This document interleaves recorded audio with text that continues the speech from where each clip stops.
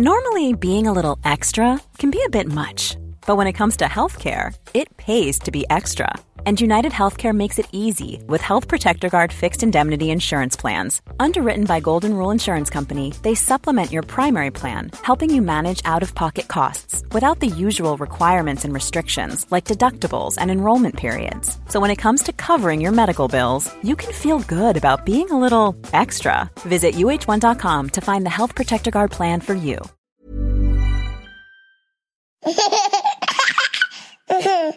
Kia ora everybody, I'm Jordan, host of the Kiwi Birth Tales podcast. It's my hope that you find support and comfort in these stories, and I'm really looking forward to bringing you today's episode.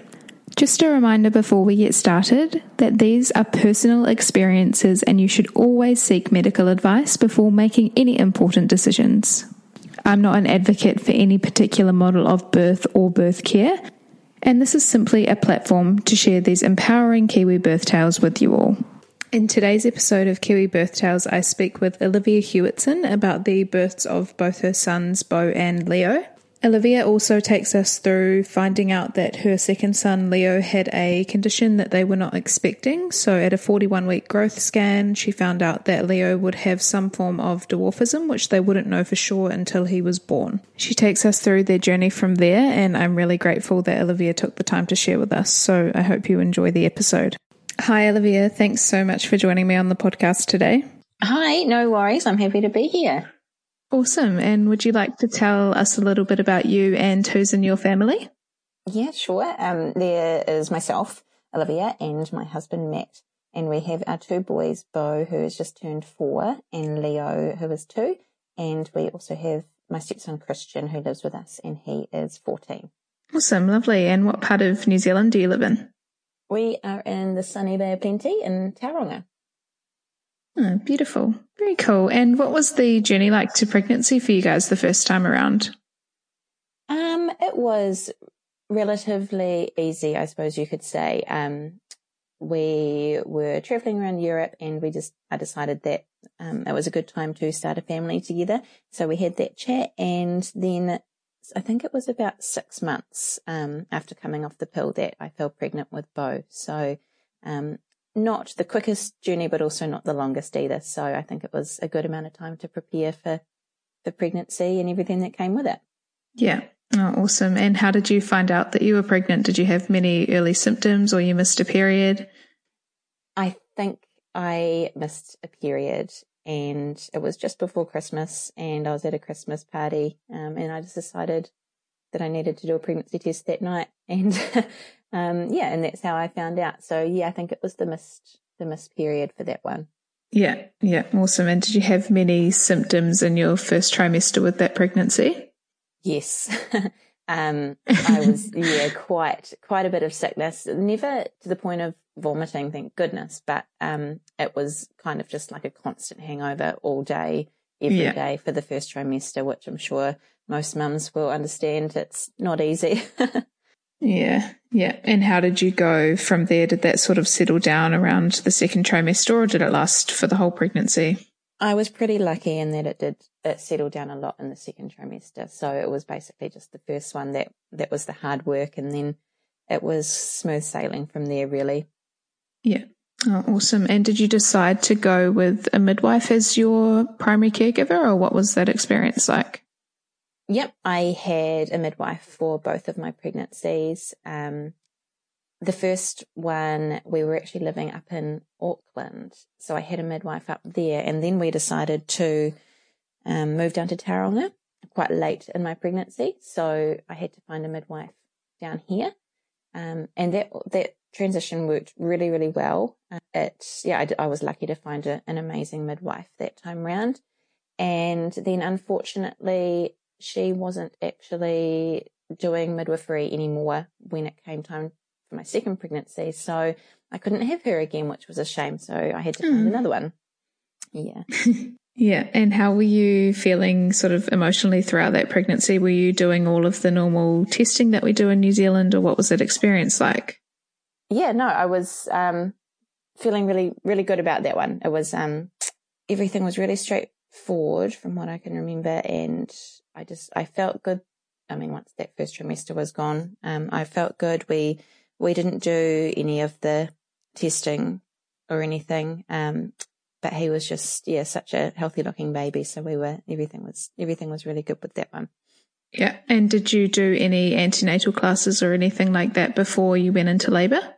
Yes, I did. I got involved with one up in Auckland while I was still living up there, and I found it really helpful. I think, there's probably so many different antenatal classes you can get, but apparently the one that I went to, I can't remember the name of it, but apparently it was quite good. So I signed up to that, and I did find it really helpful because it was really hands-on. We just kind of got, I just remember as soon as we started, the very first thing we had to do before the teacher even spoke to us or anything, she just sent us off with these baby dolls and with these nappies and clothes and all this. And she said, you need to change your baby's nappy and you need to get it dressed in, in the right order of clothes. And it was actually surprising how stressful that was. And, and she kind of said, well, this is what you have to do. You get given your baby and you need to put a nappy on it. So you need to know how to put a nappy on and you need to know how to dress it. So, it was, I found that kind of antenatal class really, really helpful. It threw us in the deep end, but it was great because it's what we needed. Yeah. Awesome. And did you end up going into labour spontaneously with Beau? Do you want to take us through that? Yes, I did. It happened at around 4:00. Yeah, 4:00 in the afternoon it started happening, and I think I was about 5 days overdue. So not too bad. But I was very, very ready for him to arrive. And it started at around 4, and then I think I was in the hospital by about 8:00 in the evening. And then it was quite a long labour. I think that labour lasted about 8 hours, which, okay, let's be fair, that maybe that isn't long compared to some people, but I spent a lot of that time pushing, which made it seem like a really long labour because it was a lot of time pushing because he got stuck. So, that all happened spontaneously, no induction for that one. Yeah. And so did you end up deciding to go with pain relief because you were pushing for so long, or do you want to take us through that sort of birth experience? Yeah. I didn't actually use any pain relief with Beau. The plan had always just been to go with the flow and just see what happened. I didn't really have much of a birth plan. It was just, whatever happens, happens. Yeah. And if I needed an epidural, then I would ask for one and everything like that. But by the time I got there, they said, it's probably too late for an epidural anyway. So that was fine. I didn't do that. And then I tried the gas and it actually made me feel quite sick. So I didn't do the gas either. I just laboured in the pool for a little bit. And so I did it without any pain relief and I felt every minute of it. That was hard work. Yeah, and you mentioned just before that he got stuck. Was he a big baby or he was just in a slightly wrong position? Yeah, I don't really know why he took so long to come out, but I did end up getting an episiotomy. He wasn't that big. He was 8 pounds. 8.2 pounds, I think. So not huge, but he just kept going back up. So they ended up getting him out with the suction thing, the Ventouse. Okay. Yeah, so I got the episiotomy and then they got him out with the Ventouse. Painful experience. And did you end up, after he was born, needing stitches in the room, or did they have to take you to theatre to stitch you up? They just did it quite quickly in the room. It didn't take too long. I think by that point there was probably about 11 people in there though. It was just, there was so many people, but I was kind of in and out of consciousness. Like I'd reached the point where I just didn't really know what was going on. So I don't really remember much of that, but I just remember that there were quite a few people there for some reason. I don't know why they needed so many people, but it was, it was a room full. Yeah. And did they pop him straight up onto your chest for skin to skin, or what was that like meeting your new baby? Yep, he came straight to me, and it was just literally the best feeling in the world. It was just, it was so amazing. I was just so happy to have him here, and then we got moved into a room for the night, into a shared room, which was not much fun. Didn't get any sleep at all because the woman next to me was snoring so much. Oh no. So, and I was just on a high as well, you can't really sleep after having a baby. So I was just awake all night staring at him. And then we went off to birth care in the morning. Yeah, awesome. And how long did you spend at birth care? I think I did 2 nights there.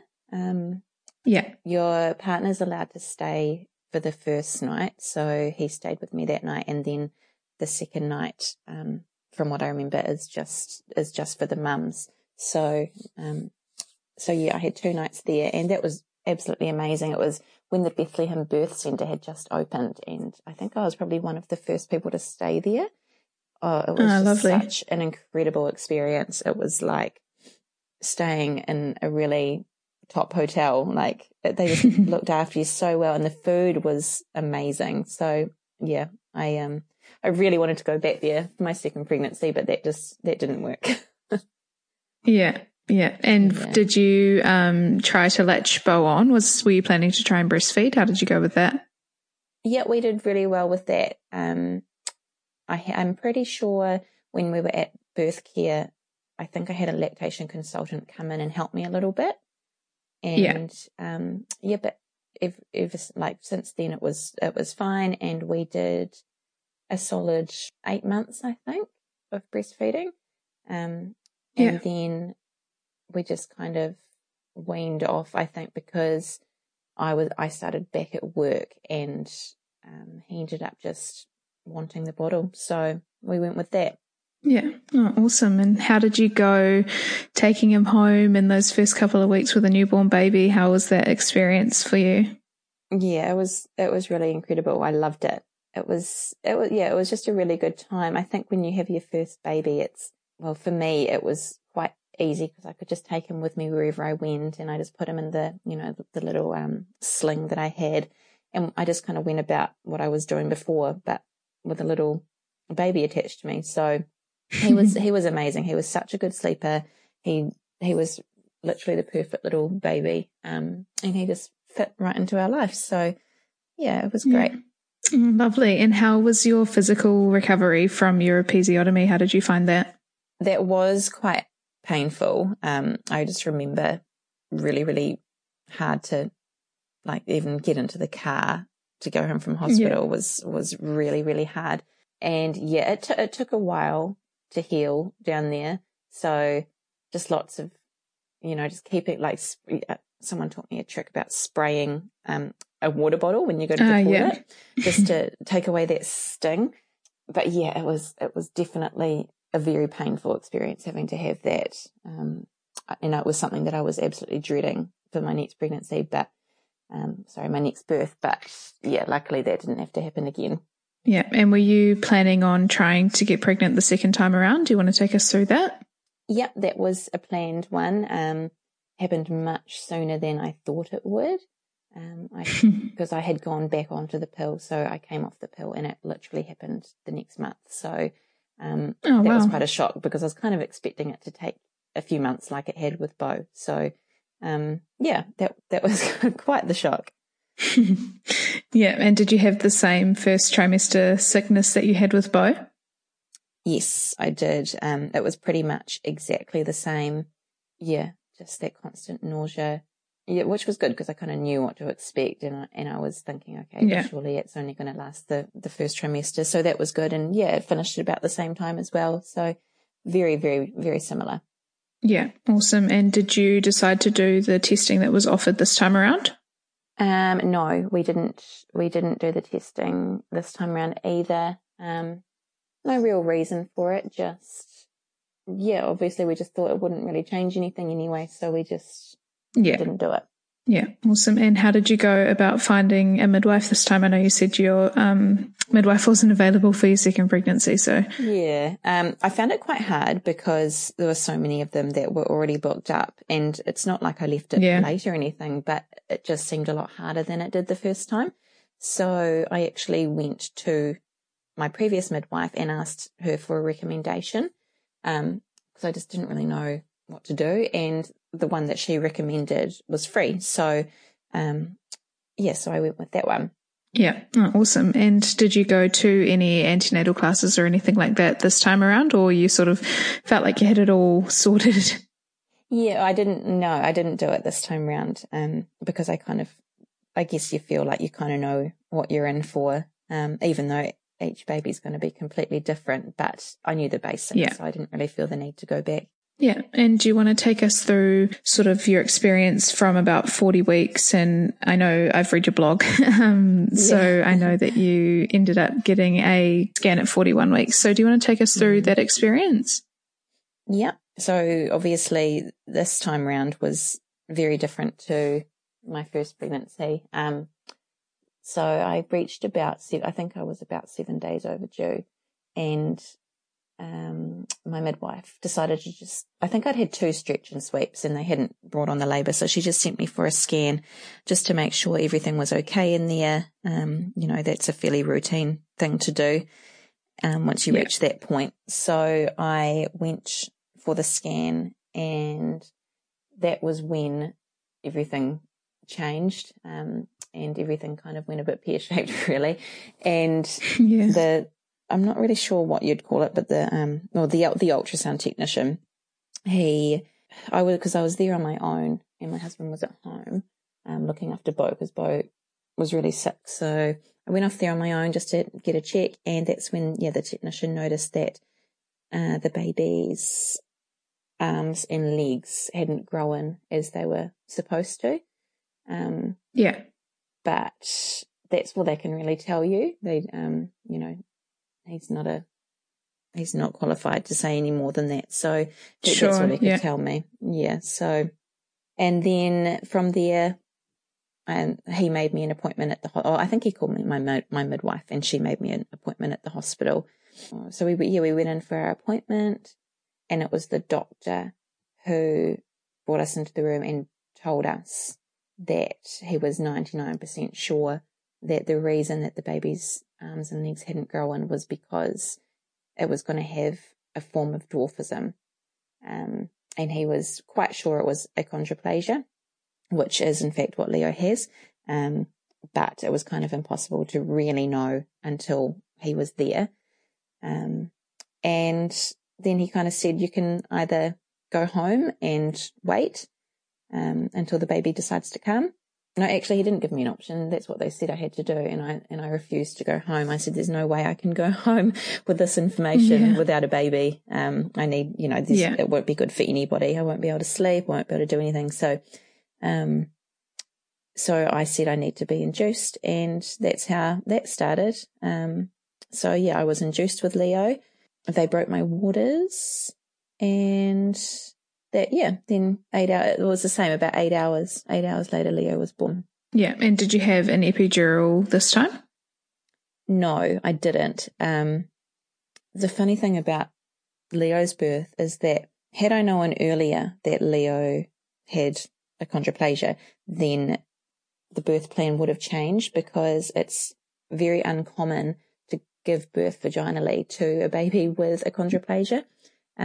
Purely because of their head size and the risks involved with pushing a size out like that. So generally, if it's known beforehand, then a C-section is planned. But because we just didn't have any time for that, and because it's probably very likely that, the doctors and the midwife hadn't dealt with this before, they didn't know that. So we just went straight into delivering him vaginally, and I didn't ask for an epidural because I still didn't think I'd need one, because I hadn't really considered the fact that it was going to be a bit more painful probably pushing him out. But but I did use the gas this time, and it didn't make me feel like it did the first time, but I actually found that it really helped this time. So that kind of got me through that.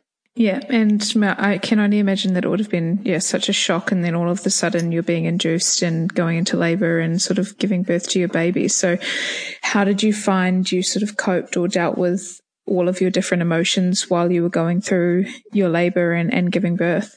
It's actually, it's such a blur. Like, it was so clear in my mind for so long. And I'm glad I wrote it all down because there was so many emotions, and I'm finally getting to the point now where I'm kind of moving past that, which is really great because it was just, that moment was just stuck in my head for so long, about how everything went. And I guess, shock is just is exactly right. That's what it was. It was just so much shock, wondering how it had happened and wondering if it was something that I had done that had caused it. All these things like how wasn't it picked up? Like if I'd had the test done, could it have been picked up? But the truth is with achondroplasia, it's very hard to pick it up. At the 20-week scan, there's no cause for concern at the 20-week scan, so it's not picked up. And that test actually doesn't test for dwarfism anyway. So it wouldn't have been picked up.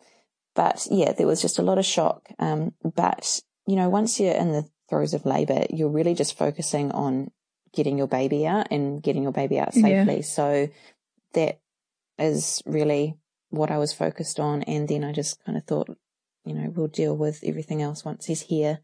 But I just needed to make sure he had arrived safely, and that his form of dwarfism was what we'd hoped for, because there's over 200 types of dwarfism, and achondroplasia is the most common form.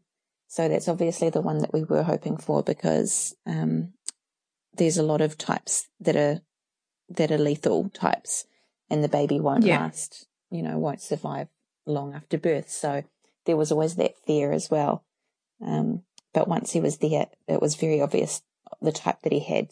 Yeah, and did you have a big team of sort of people in the room after he was born checking him over, or what was that process like? I think so, but not really because of his condition. It was more the fact that as he was coming out, he had actually pooped everywhere, and obviously that can be quite dangerous in case they inhale it or however that works. So they were monitoring him for that, and that's why they wanted to keep us in. I think we stayed in there for we stayed there for 2 nights, but it was more because they were watching for that, which is why I didn't get to go to the birth care like I'd wanted to, because you've obviously got to get there within the first 24 hours or something like that. So I didn't get to make it there. But that's what they were monitoring for. And then I guess then they kind of realized, or I don't know. It's really hard to know how much the doctors knew about Leo's condition before he arrived, or I don't know, maybe they had to go away and do a bit of research on it. But one of the issues with achondroplasia is sleep apnea, so they can actually stop breathing in their sleep. So of course that was another thing for them to worry about. So there were people coming in and checking his breathing, whether it be for the apnea or for the fact that he might have inhaled some, is it called meconium? I can't remember. Meconium, Yeah. So, but it was never a big team of people coming in and checking them. And I think it's just because they knew that I needed some space as well. So it was only ever a few people coming in at once and just checking on and really making sure everything was okay. Yeah. And when you were allowed to go home from the hospital, what was that experience like? Did you have sort of some guidance on what to expect that might be different from Beau, or what did you do from there? So they set me up with a pediatrician while I was in the hospital, and any questions that I had, I asked her about, but it was all very new for her as well. She hadn't dealt with anybody with this condition before, so it was kind of new for both of us, but obviously she was in a better space to be doing the research for me and looking into it. So everything I asked, everything I needed to know, I kind of went to her, and I think it must have been through her that we were set up with an occupational therapist. So the first few weeks getting home were really full on, because we had, 2 days after we left the hospital, we had to go back for our first appointment with the pediatrician. And then we had the occupational therapist wanting to come round, and we had a home nurse that wanted to come round. We had just had all these appointments, and then of course there's Plunkett as well that wanted to see him. So I actually ended up cancelling the Plunkett appointments because I kind of thought, like I think she came to one home visit, and I quickly realised that it just wasn't really worthwhile. She's busy trying to mark him on this plot, and he just doesn't fit on that plot. So so I stopped doing those, and I just stuck with the pediatrician and the occupational therapist. And that was, it was really full on, just so many appointments to get to. And the occupational therapist was probably the most helpful. She was the one that sorted us out with the right car seat for him, because it was important. We really had to monitor his neck. He didn't have the strength that a typical baby would have. And keeping his spine straight was really important. So there were resources that we would need, and it was great because she had dealt with a child with achondroplasia before, so she kind of had a bit of background knowledge, which I found really useful. Yeah. And how were you sort of feeling? I know we've talked a lot about Leo and what that was like taking him home, but how were you going at processing everything that you'd sort of been through in the last couple of weeks? And then obviously you're home and a mum to a newborn baby and also a 2-year-old. So how were you going with that? It was an incredibly hard time in my life going through that. And understandably, I was suffering from some... I don't know if I'd call it a postnatal depression, but it was definitely, the baby blues, that kind of thing. And I guess that just comes with adjusting to not just life with 2 kids, but to having a new baby that was so unexpected. We knew he was coming, but we didn't know who he was going to be. And it was a big shock. So there was a lot to wrap my head around. And it was a really, really hard time. I stopped eating. I couldn't eat from the anxiety, but then that started affecting my milk supply. So then there was the stress of not being able to breastfeed him. And so I found that really hard. But we just had such amazing support from everyone. My best friend ordered some, like my food bag and all that. So we always had food coming in, which was helpful because there was so much delicious food that I couldn't say no to it. But I did find it really hard. And I guess we kind of just shut off for a little bit, just to give ourselves some time to wrap our head around it. And just go through the notions of, I guess, grieving for the child that we thought we were going to have, but coming to terms with the child that we did have. Yeah, because that's what it is. It is a grieving process. Even though Leo is amazing and I wouldn't change him for the world. Of course. It is still such a shock to have to deal with something that is so unexpected and that you know nothing about. Yeah. And how did you go? I mean, I think it's amazing following you on Instagram, and you share so many posts that I'm just like, wow, I learn something every day from you. But how did you go at sort of finding out all of the information that you needed apart from your pediatrician? Were you trying to do your own research, or were you just trying to stick with her and get guidance from her in that sort of early stage? Yeah, that's a good question, actually. I was too scared to Google anything. So I didn't want to get any information that way. So I stayed away from that. But I also felt that the information that I was getting from my pediatrician was just so medical, she literally just sent me this file. There was like 20 pages of medical information on achondroplasia. And I couldn't bring myself to read it because it was just too much. And it was, it seemed very outdated, and it just wasn't the way that I wanted to learn about it. So when I was at the hospital, I must have asked one of the doctors or the nurses or something, or the midwife, about what kind of support groups there were. And somebody had mentioned that there is a support group called LPNZ, which is Little People of New Zealand. So I found them on Facebook. I found their Facebook page, and I was just having a look through that page, and I came across a picture of this gorgeous little girl.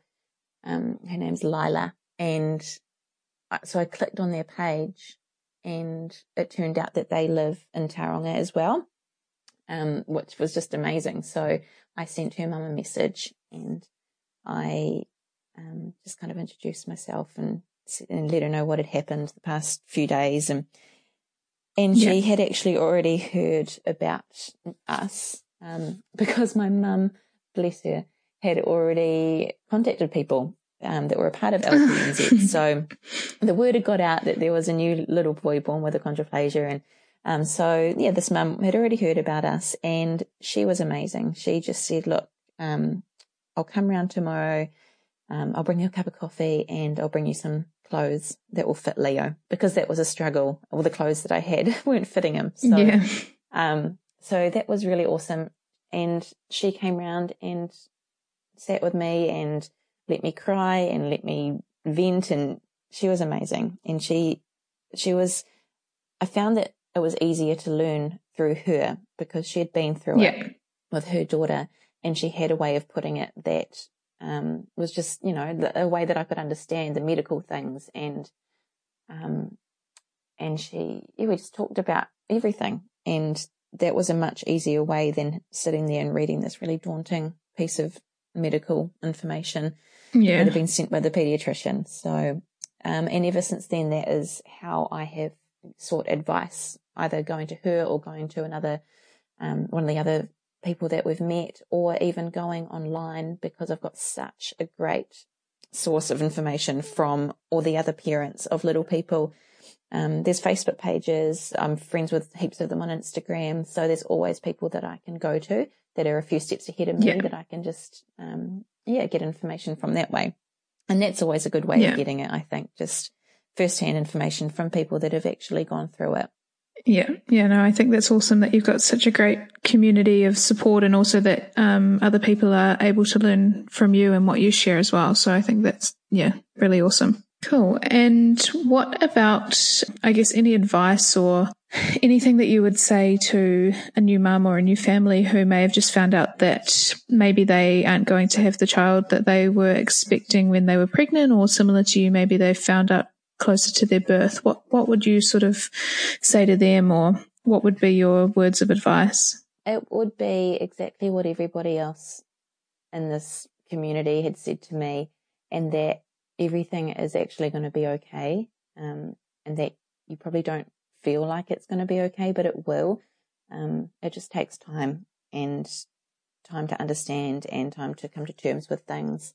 The unknown is always going to be a scary thing, but eventually the unknown just becomes your normal, and there's nothing scary about your normal. So, there's so much positivity. There's so many positive things in this world of differently abled kids. It's amazing. It just brings a whole new perspective to life.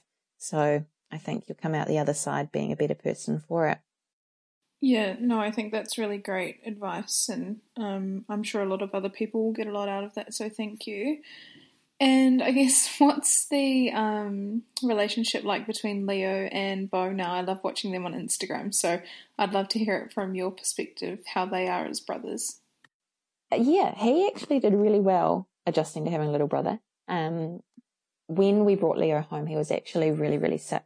He had a double ear infection, and he was not a happy kid. So the whole, having the two brothers meeting and everything, it wasn't exactly what we had hoped for. But yeah, I think because in the weeks leading up to me giving birth to Leo, Beau had actually started acting out quite a bit, and he just, he wasn't going to bed. He was just being really difficult. And I think it was because he knew that something was about to change, but he didn't know what it was, because he could sense that there was change in the air. But then once Leo arrived, it was almost like he was kind of just like, oh, is that all? It's just, we've got a new baby. That's cool.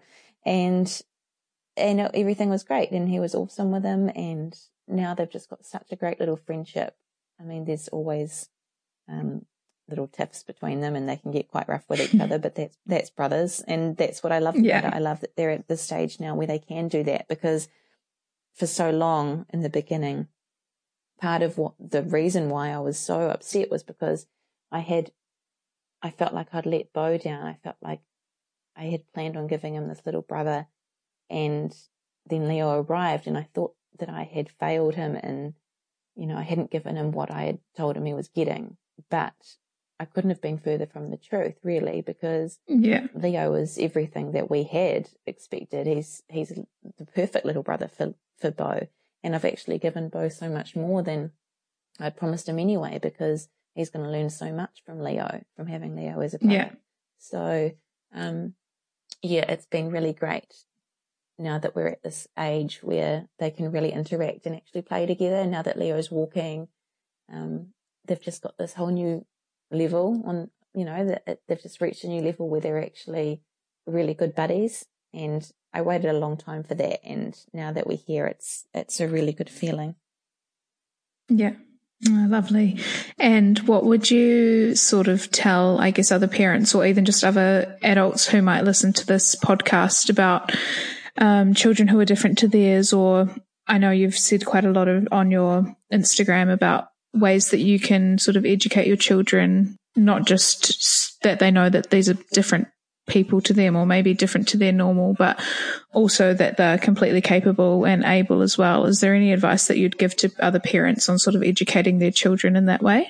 Yes, definitely. I think firstly, it's just so important to let your kids ask questions and to never hush them. I know firsthand how embarrassing it can be when your child asks a question in public about somebody that's different. And I know, like, all you want to do is just tell them to be quiet. But by doing that, you're teaching them that being different is a bad thing. And they need to learn that it's okay to ask questions and it's okay to be different. So allow them to ask the questions. If you feel like it's the right situation, then maybe suggest that they go and ask the person themselves, or go and introduce themselves and just say, hey, I'm just wondering, why is it that your legs are shorter? Or, or ask the mum. But just allowing that conversation means it makes such a huge difference from hushing them. It's just, so I definitely encourage that. And I think, just having people know that just because they look different, they are still very capable of doing everything else that the other kids their age are doing. I know that Leo looks different, but he is still such a fun-loving little 2-year-old, and he just loves doing everything that 2-year-olds do, but sometimes you just might have to find a different way of doing it, and that's it. But it's just important to know that they love the same things, they probably watch the same TV shows, play with the same toys, and just, letting other kids know that they've got all these similarities. And a term used a lot in the special needs community is more alike than different. So they've probably got more similarities than they do differences. And I just think that's a really important thing for everybody to know. Yeah, no, absolutely. I think those are great tips. Thank you.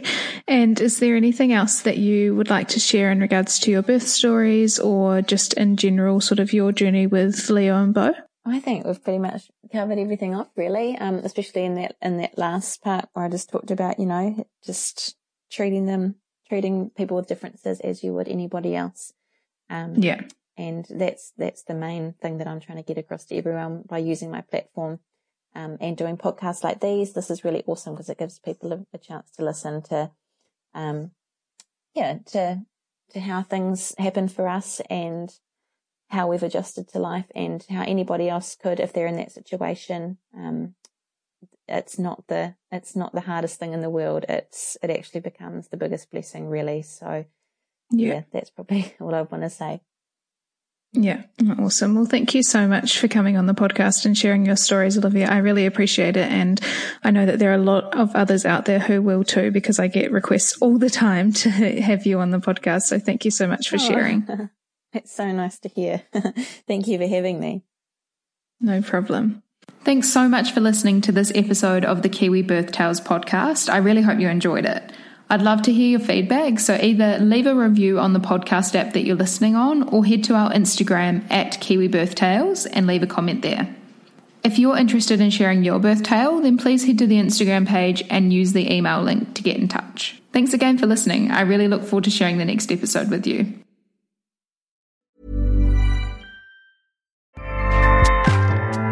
Acast powers the world's best podcasts. Here's a show that we recommend. Hi, I'm Una Chaplin, and I'm the host of a new podcast called Hollywood Exiles. It tells the story of how my grandfather, Charlie Chaplin, and many others were caught up in a campaign to root out communism in Hollywood. It's a story of glamour and scandal and political intrigue and a battle for the soul of a nation. Hollywood Exiles from CBC Podcasts and the BBC World Service. Find it wherever you get your podcasts. Acast helps creators launch, grow, and monetize their podcasts everywhere. Acast.com.